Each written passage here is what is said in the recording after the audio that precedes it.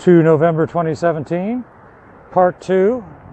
This is, yes, it is Editor B's morning ride to work. It's about 11:30 or so. It's still the morning.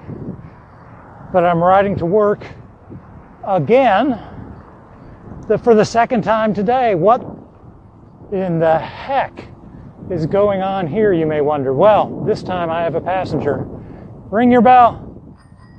Can you hear that? I don't know if you can hear that, but on the tandem, on the trailer, that's my daughter. And I just got an emergency contact from the school. A plumbing emergency has occurred. This is sent out. No bathrooms are usable. So we're sending all of the students home. All the bus riders headed home. If your student doesn't ride the bus, come and pick them up as soon as possible.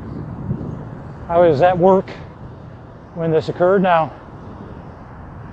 it's fortunate that I was able to just leave work today and come and get my daughter, which I did.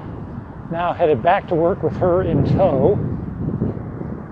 But I really got to wonder, I mean, really, this just seems like total BS. I guess they didn't have any choice. But what about all these kids going home on the bus unexpectedly? Will there be parents waiting for them? I don't know. What about the parents of what about the parents who can't come on short notice as I did to pick up their kids? Are those kids going to be stranded at the school for hours on end? And if so, since there's no workable bathrooms, how are they going to function? What's life without a toilet? Anyhow, so this is a very unusual morning ride to work. Second morning ride to work in the same day. Hope not to repeat this too many times. I think that'll do us for today, though.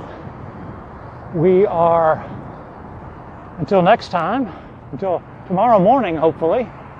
This is Editor B's morning ride to work. Signing off. Hope you have a great day.